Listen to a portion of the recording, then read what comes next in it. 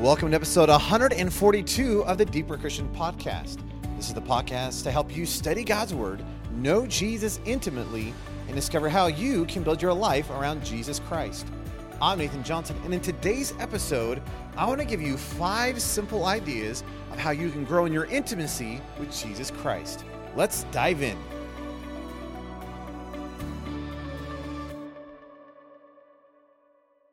And Luke chapter 24 is this phenomenal chapter. In fact, it's becoming more and more of a favorite, at least in my life. And one of the reasons I love it is it's all about the resurrection of Jesus Christ, which obviously is a good concept. But I want to look at starting with verse 13. You know the story. Jesus died upon the cross, and 3 days later he rose again. And interestingly, though he revealed himself, it's like not all the disciples apparently got it, which is so interesting to me. And in verse 13, there are these 2 disciples, and they're walking on this 7-mile journey. They're going from Jerusalem to this little tiny town called Emmaus. And as they're walking along, this guy shows up, and he notices that they're a little downcast. And he says, well, hey, why are you depressed? And of course, they look at each other, and they look back at him, and they say, well, what are you talking about? Are you the only guy who's been around Jerusalem and doesn't know what's been taking place in these days? And they basically describe the fact that, hey, the one that we placed our hope in, the one that we thought was going to bring salvation, the one that we thought was going to rescue us from the Romans, hey, the one that we believed was the Messiah, they just crucified. And I love this concept.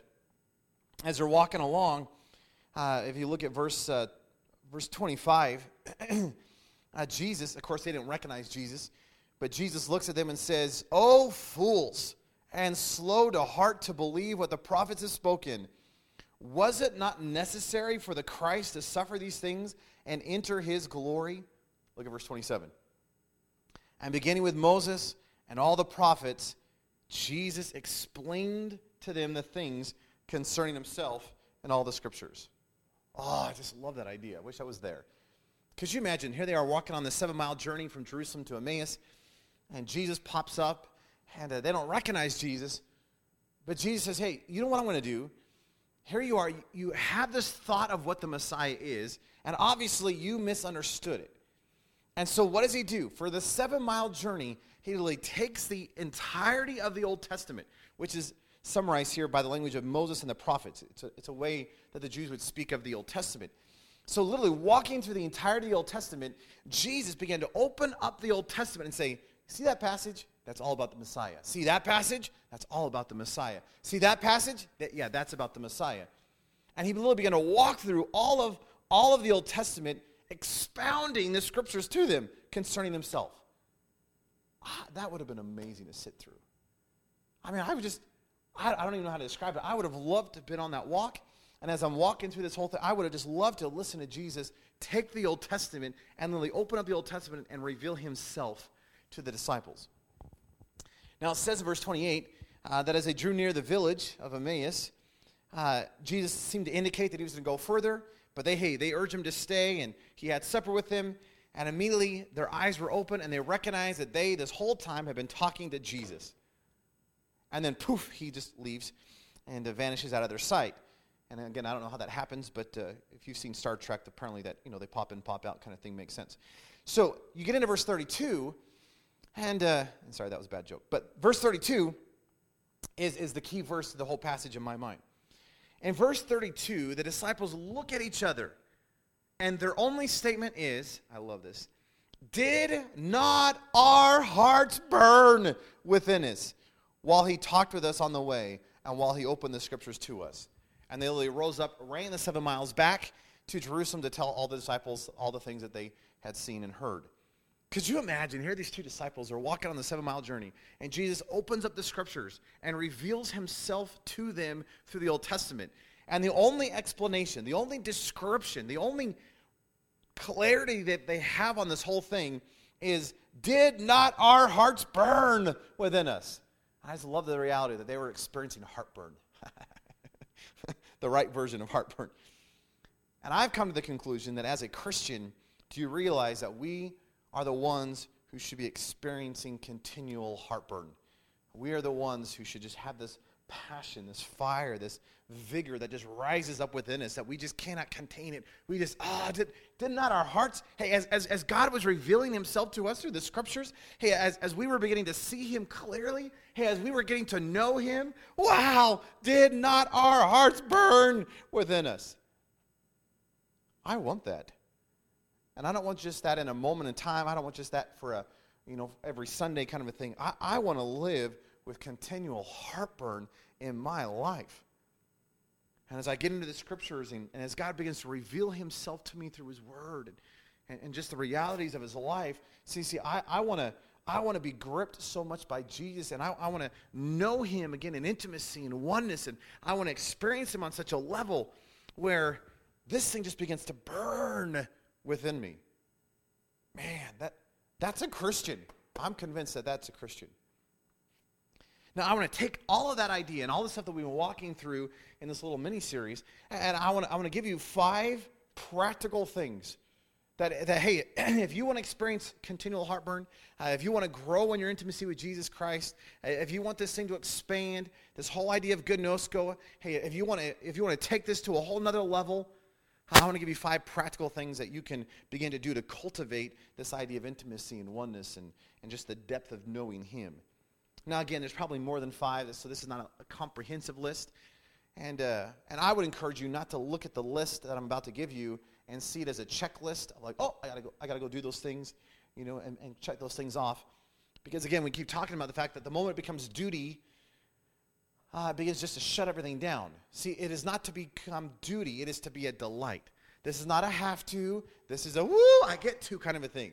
Now, this is not a, check this thing off a list and then I feel good about myself. And again, it's not like a chapter a day keeps the devil away kind of thing. We're not talking about that. We're not just talking about spiritual disciplines. We're not talking about grit your teeth, buckle down, pull this thing off.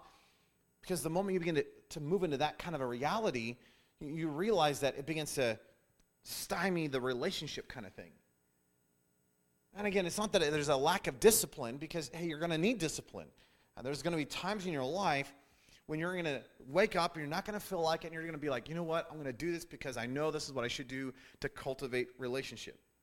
I've been told that people who are married, there are times they wake up and they have to decide to delight themselves in the marriage. That I am choosing today, to be married, even if I don't feel like it. And there is a reality of that in the Christian life. But see, the moment that I just schedule everything out, and the moment I just begin to discipline and grit my teeth and pull this thing off, you realize it loses the luster and the delight and the joy. It's like the classic illustration. This wife looks at her husband and says, hey, why don't you buy me chocolates and roses? Why don't you just, I just would love for you to express your love in chocolates and roses. He goes, oh, I can do that for you. And so he calls the chocolate company and says, hey, every other week, would you send a box of chocolates? And calls the flower company, and every other, on the opposite week, say, would you send a dozen roses? And, of course, she looks at him and says, that's not what I want.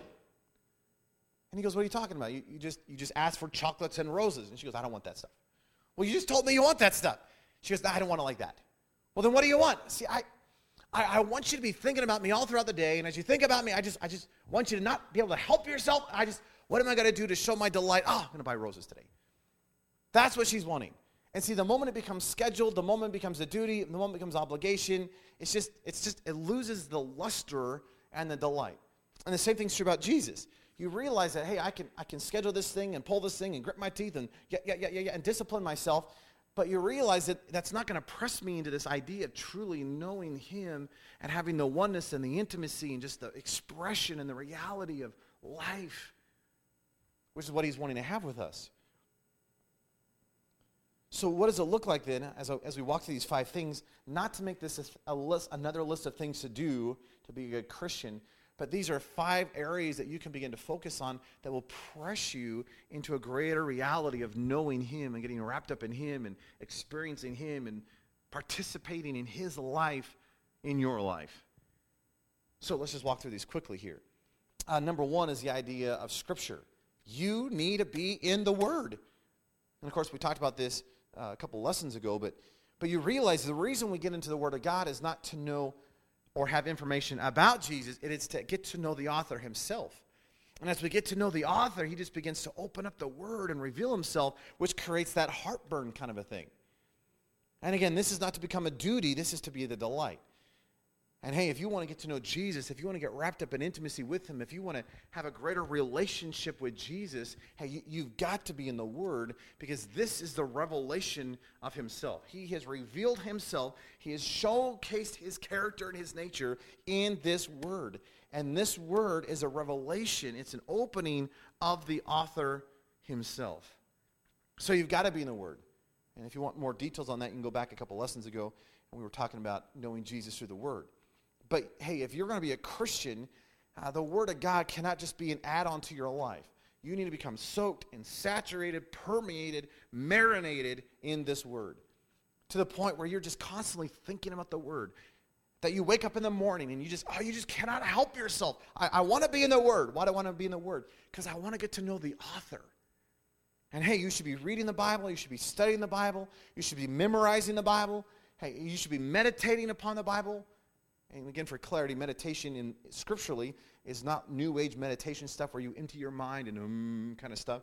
Biblical meditation is more of the picture of a cow chewing cud, right? Where you chew, swallow, regurgitate, chew some more, swallow, regurgitate, right? Where you take the Word of God and you chew on it and you just kind of swallow it and just kind of let it sit there for a little bit.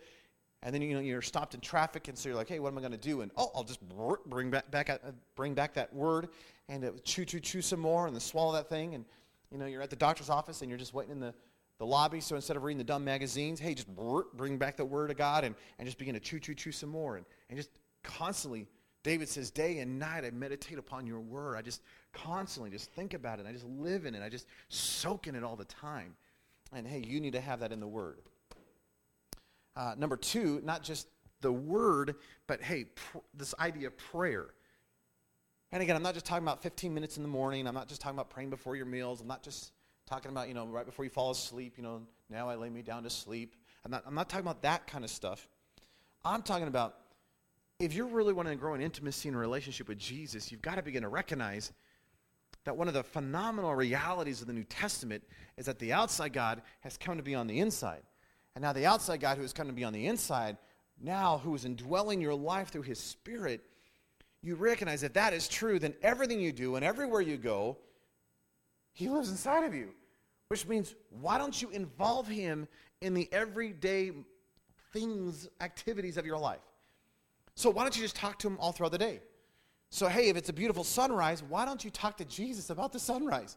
Wow, Jesus, that's a beautiful sunrise. There'll never be another sunrise just like this. You are a phenomenal artist, and I was awake to see it. Whew, you are so good. See, why don't, on the good things in your life, why don't you bring him in on those things? Wow, Jesus, these are the best green beans. Don't you love green beans? Jesus, I love green beans. And just bring him into the green bean moments of your life. Hey, when you're going through hardships and difficulties, see, he wants to be involved in everything, not just the big stuff, not just the little stuff. He wants to be involved in everything. Why? Because he so passionately loves us that he wants to be involved in relationship in the everyday aspects of our life. So hey, if you're going through hardship, talk to him about it. Hey, if you're stuck in traffic, talk to him about the traffic. Jesus, teach me patience. Thank you for this opportunity. And Lord, I'm really late and I really need to get to my appointment. But I trust you, and would you do something through this? And will you cause patience to grow up in my life? And Lord, you're going to have to settle me down. But Lord, thank you for the extra opportunity to ponder you and focus on you today. See, why don't you bring him into your flat tires? Why don't you bring him to your finances? Why don't you bring him into your family crisis? See, why don't you bring him into your work? See, why don't you just let him invade every moment of every single day and just begin to talk to him? And that's going to cultivate relationship because you're just spending time with him and you're talking to him and you're listening and you're involving him in the every aspect of your life. So again, number one is the idea of the Bible. Number two is the idea of prayer. Number three is the idea of worship. Isn't it interesting scripturally that worship, I just think this is interesting, worship very rarely is connected to the idea of singing. Now, singing can be worship, but worship doesn't have to be singing. That worship, when you get right down to the heart of worship, worship is not something we do as much as, in other words, it's not like singing is an activity we do. Worship is just the essence of how we live. Worship is lifestyle kind of stuff. Paul said it this way, whether you eat or whether you drink, whatever you do, do all for the glory of Jesus Christ. Everything becomes worship. So, hey, when I wake up in the morning and I'm slamming my hand on the alarm clock, I should do that as worship. Oh. Maybe. Hey, as I'm getting ready in the morning, hey, why don't you make that worship? Well, why don't you turn on either worship music or why don't you turn on an audio Bible and just begin to meditate and focus upon Him? Hey, as you're driving, your driving should be worship. We should change how you drive. Hey, as you're eating food, you should do that as worship. Hey, as you're fellowshipping with people, hey, that should be worship. Hey, as you're down at your job or down at the school, hey, that should be worship. Because every aspect of our life should be done for His glory and His praise.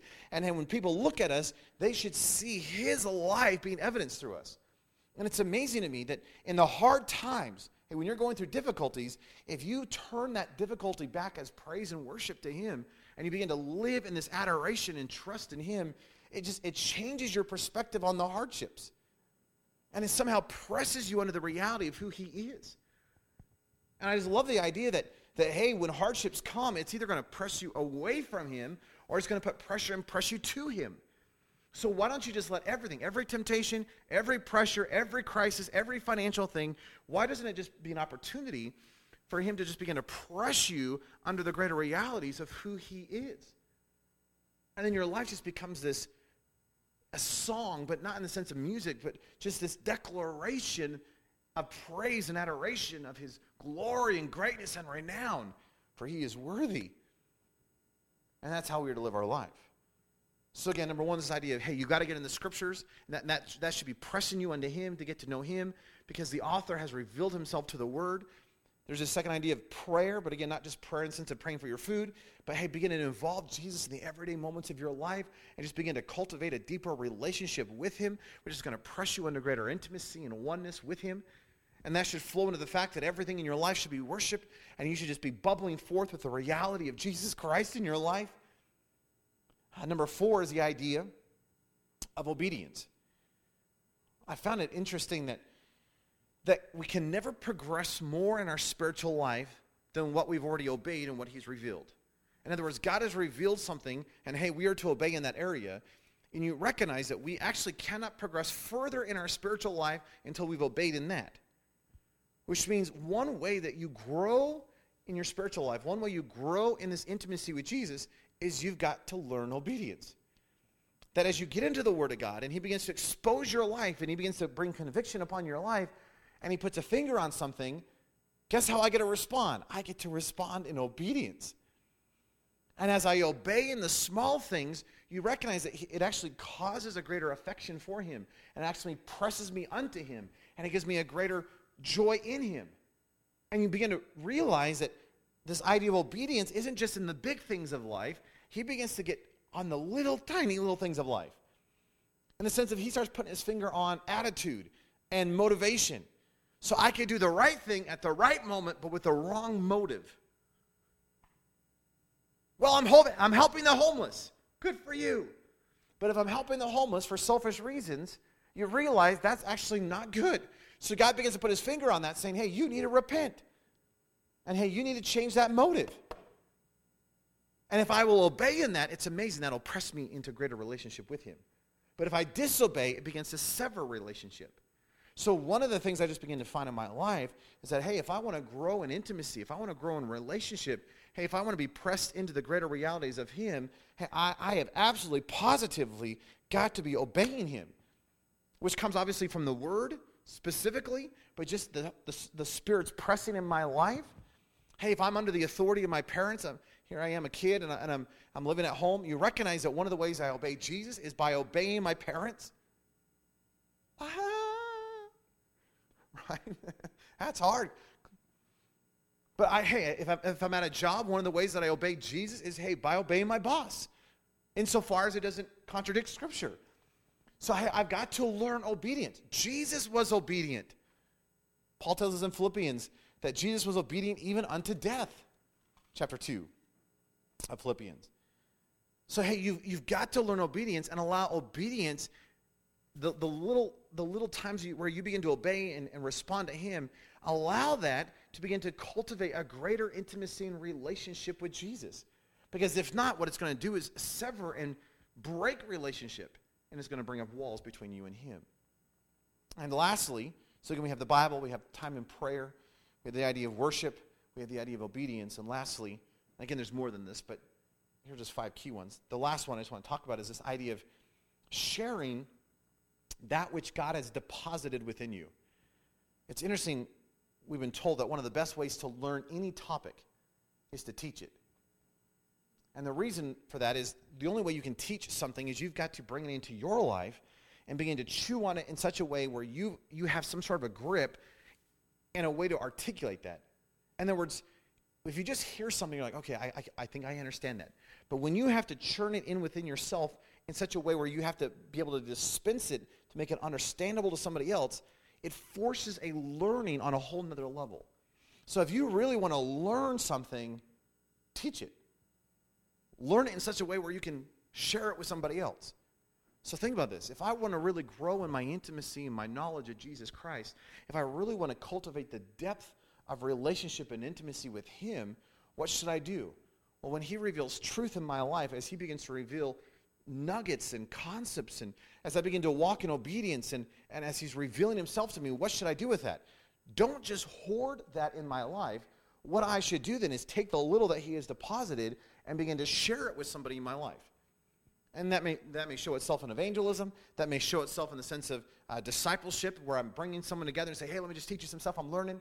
That might just be you grabbing a good friend, going out for coffee and saying, can I just tell you what God's been teaching me lately? But as you begin to share truth, it's amazing. Not only will you learn it more, but it's far more beneficial for you, by the way. And yeah, they may need to hear it too, but you're the one who really needs this more than anybody else. And as you begin to share it, yeah, God may use it as a blessing in somebody else's life, but what you're doing is you are cultivating and pressing it deeper within your own very being. One of the reasons I love doing these Daily Thunders, one of the reasons I love doing podcasts, one of the reasons I love to teach at the discipleship school is because I get to learn. And it's a constant rehearsal for my own soul where I'm taking truths of God's word and I'm saying, Nathan, you've got to press this deep within you and find a way where you can articulate it so it makes sense to somebody else. And hey, God can use that in somebody else's life, praise the Lord. But man, he uses that in my life. Hey, why is talking about knowing Jesus, this idea of gnosko, one of my favorite things to talk about? Because I need this.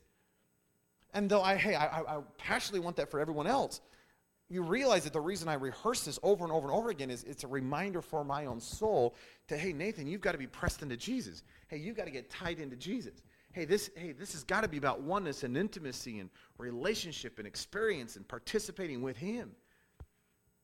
So what if you would take that which God has deposited within you, that which you are learning, that which you are studying, and what if you begin to share that with the people around you? What you're going to find is that's going to increase this depth, this understanding, which then should drive you into greater relationship and intimacy with him. Now, again, there's a whole bunch of other stuff that you can do to cultivate that. For example, you should be in community. Hey, you should go to church. Probably should pay the preacher $50. That'd be awesome.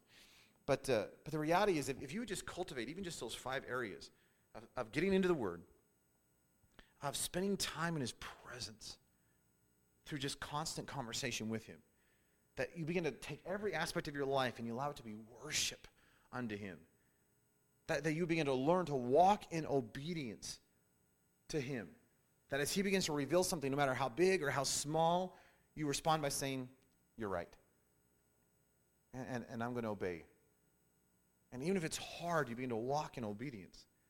And then you take that which he has deposited within you, that which you are learning, and you begin to share it with people around you. What you're going to find is that each of these things are going to be pressing you into a greater understanding of knowing him. Not just knowing about him, not just having facts and data and information, but actually knowing the one true God and Jesus Christ whom he sent. You realize that should be the passion of our hearts. And I promise you, that if you begin to do that, you're going to find that you're going to experience heartburn.